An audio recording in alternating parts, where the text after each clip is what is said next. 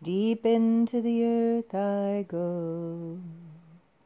Deep into the earth I know. Deep into the earth I go. Deep into the earth I know. Hold my hand, sister. Hold my hand. Hold my hand, sister. Hold my hand. Deep into the earth I go. Deep into the earth I know. Deep into the earth I go. Deep into the earth I know. Hold my hand, sister. Hold my hand. Hold my hand, sister. Hold my hand. Hello and welcome to the Womb-Centered Healing Podcast. I'm Sama Morningstar, and I welcome you to this episode in which I discuss decolonizing our ancestral healing and herbal healing process.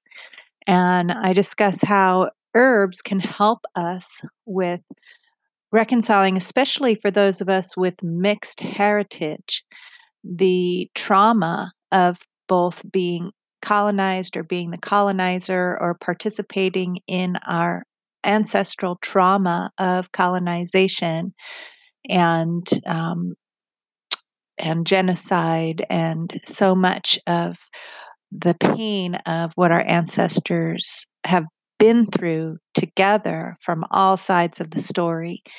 And I share in this episode some of the healing practices that have helped me to reconcile my mixed heritage and my ancestry from that mixed heritage. So here's the episode, and this is an introduction and a preamble to my upcoming course, Ancestral Healing with Herbs, in which we will be diving more deeply into these healing processes. So if you want to be kept abreast of what's happening as that course develops and when it will be launched, if you want to have access to all of the preamble webinars and podcasts sent to you in your inbox, and I invite you to subscribe to the Womb-Centered Healing Temple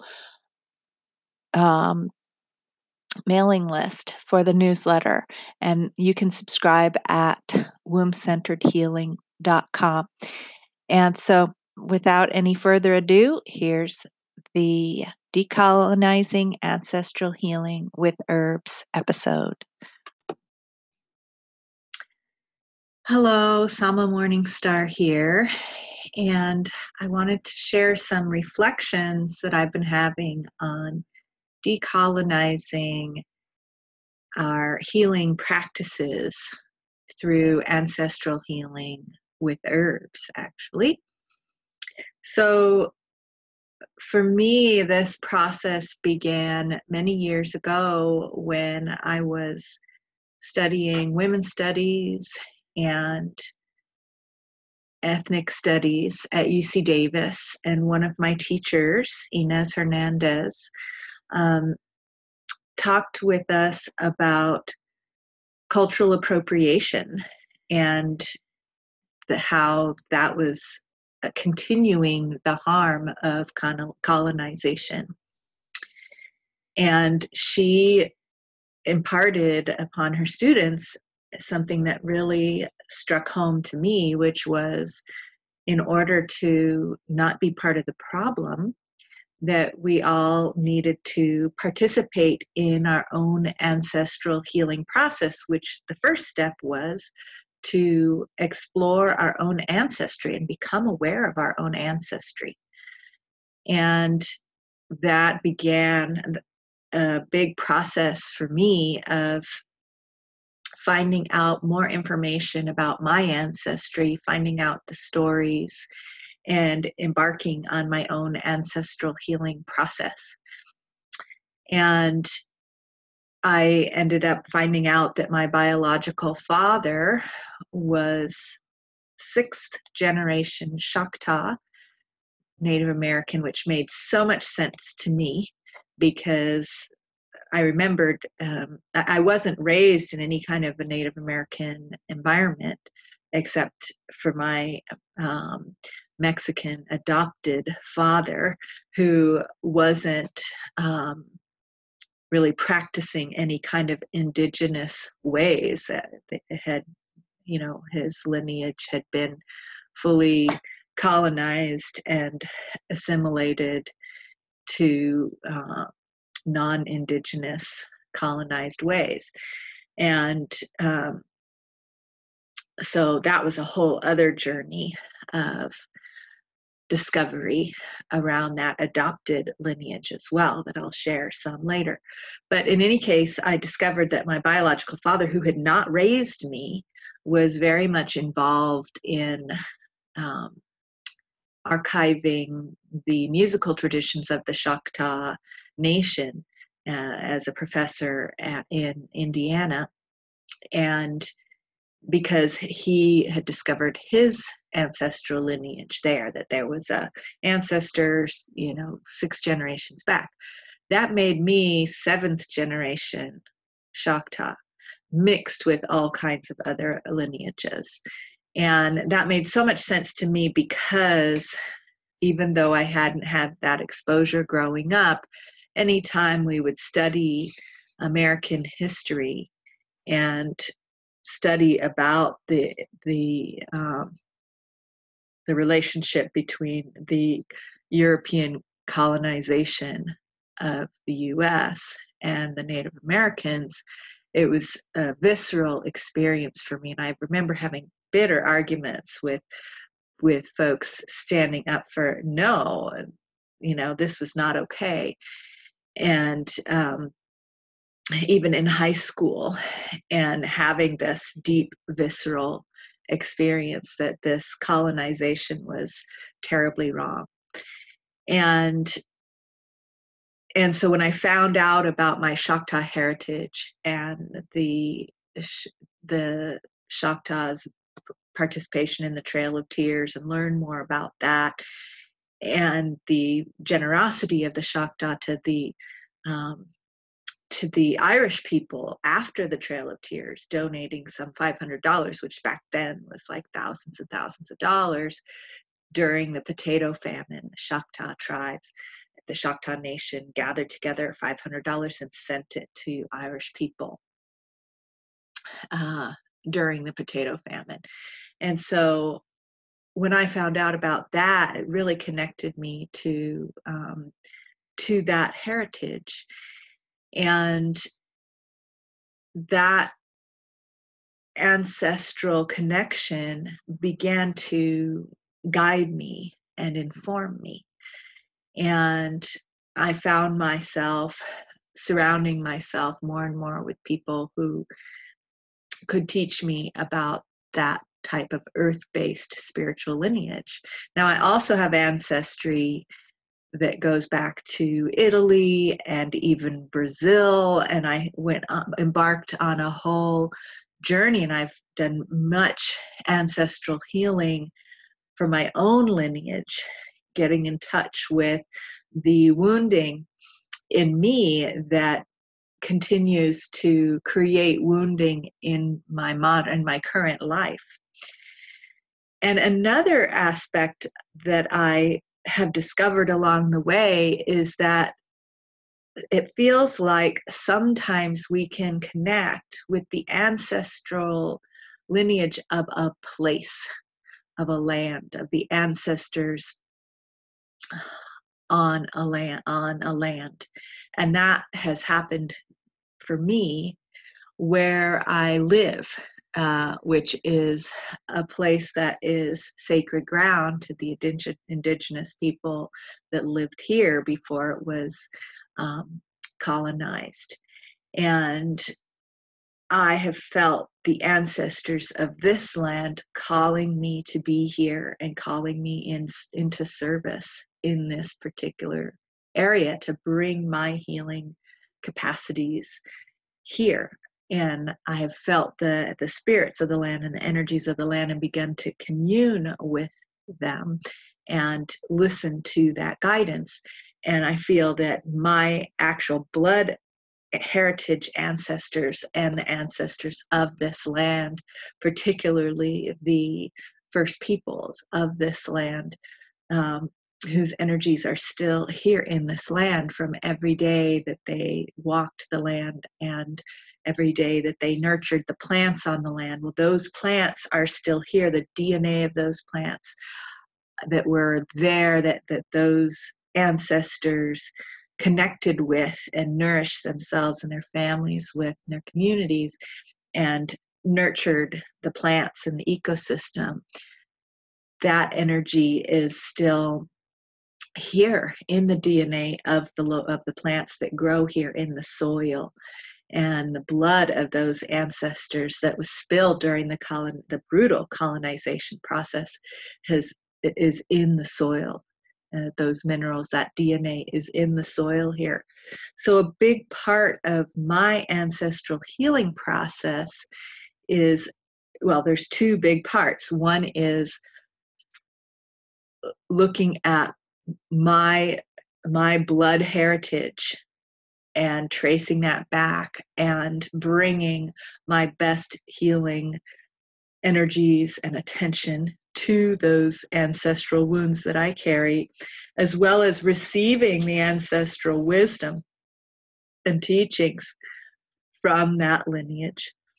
And then connecting with the ancestors that aren't necessarily related by blood, although if you go far enough back, we're all connected at some point, but that have called me to be here on this land, and whose DNA and whose lives are still on this land. And I feel called to participate in whatever healing process, in devoting whatever healing processes that I'm engaged in to the healing that needs to happen for us to come together as a species to heal the rifts and divisions and the wounds between the different lineages. And when we go back in the lineages, the colonizers, the ones who were committing genocide on the Native American indigenous people, had had genocide committed upon them back in Europe by the Romans. And perhaps if we go farther back in history, that type of trauma had also been done to the Rome. I mean, if we really look at history in all the parts of the world, people have been committing genocide and colonizing each other all around the world ever since the beginning of patriarchy and the disconnect between the feminine, nurturing tribal qualities that the matrifocal societies had in the beginning. And some say there was even an environmental catastrophe or cataclysm that traumatized humanity as a whole and began this cycle of violently trying to get our needs met and just re-traumatizing each other around the world. And so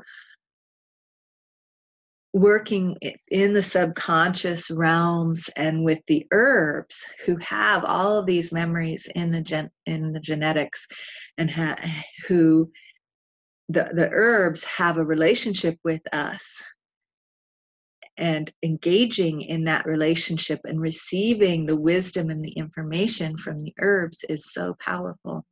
And I wanted to share with you, I have some wonderful smudge sticks, a whole bunch of them actually, that I harvested from my garden and was wrapping up last night Um, this is white sage, which um,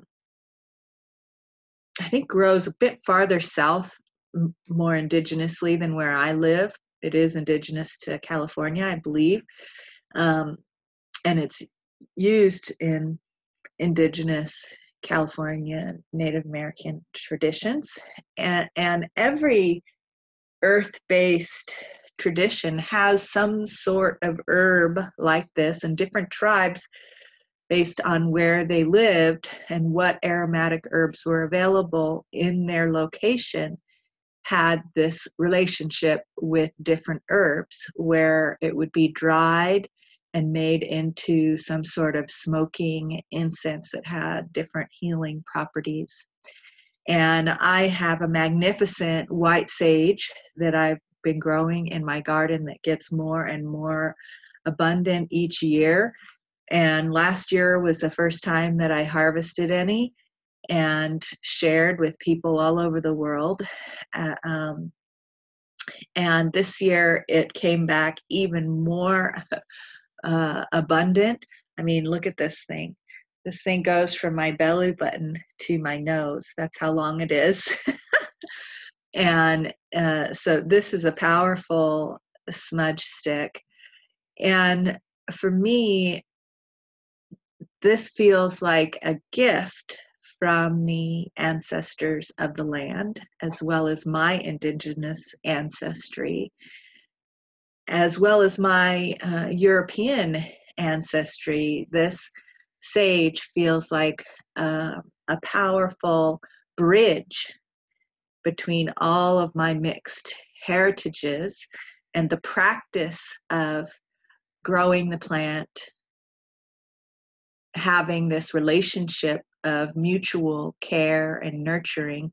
This sage has actually communicated to me about what it needs. It was suffering from an aphid infestation at a certain point because I grew some fava beans near it, and the fava beans are notorious for getting aphids in this area where I live. And the sage asked for my menstrual blood. I gave my menstrual blood to this sage a small handful, less than a handful of times, maybe 3 times. And no more aphids. The aphids are gone, and now the sage is just huge and gorgeous. And I mean, I harvested all of these. Let me just show you how many I harvested from the plant, some longer, some shorter, and there's one more on the table over there. And the plant is still huge. It hasn't even put a dent in the plant.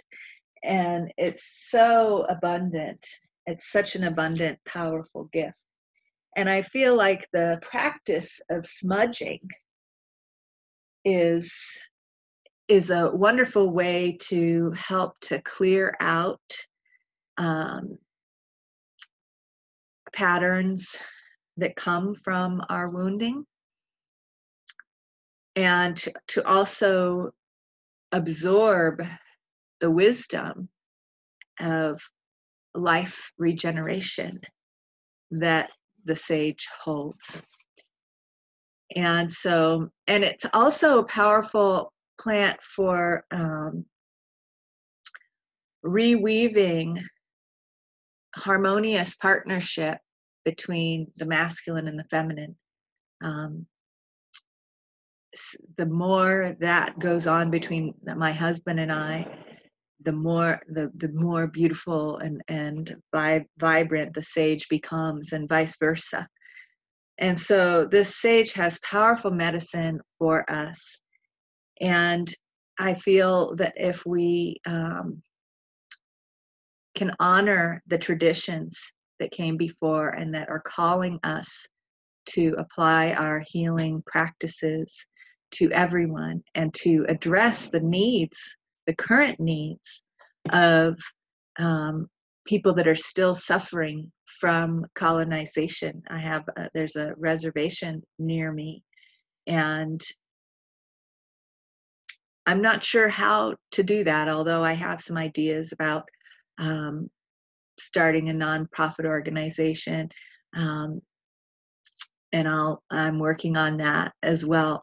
But to somehow divest from the systems and processes that continue to oppress and colonize us, colonize everyone, and decolonizing my own thinking and reclaiming my own ancestral wisdom, and then doing what I can to share that with people in need, is my approach to decolonizing our healing practices through ancestral healing with herbs. So that's my topic for today. Thank you so much for joining me. And I will be sharing more about the upcoming course, Ancestral Healing with Herbs, that I'm making available for Womb-Centered Healing Temple members very soon. So if you would like to get more information, receive more information about that upcoming course, please feel free to let me know in the comments, and I'll post a link where you can sign up for the newsletter and receive upcoming announcements about that course. All right, take good care and talk to you soon.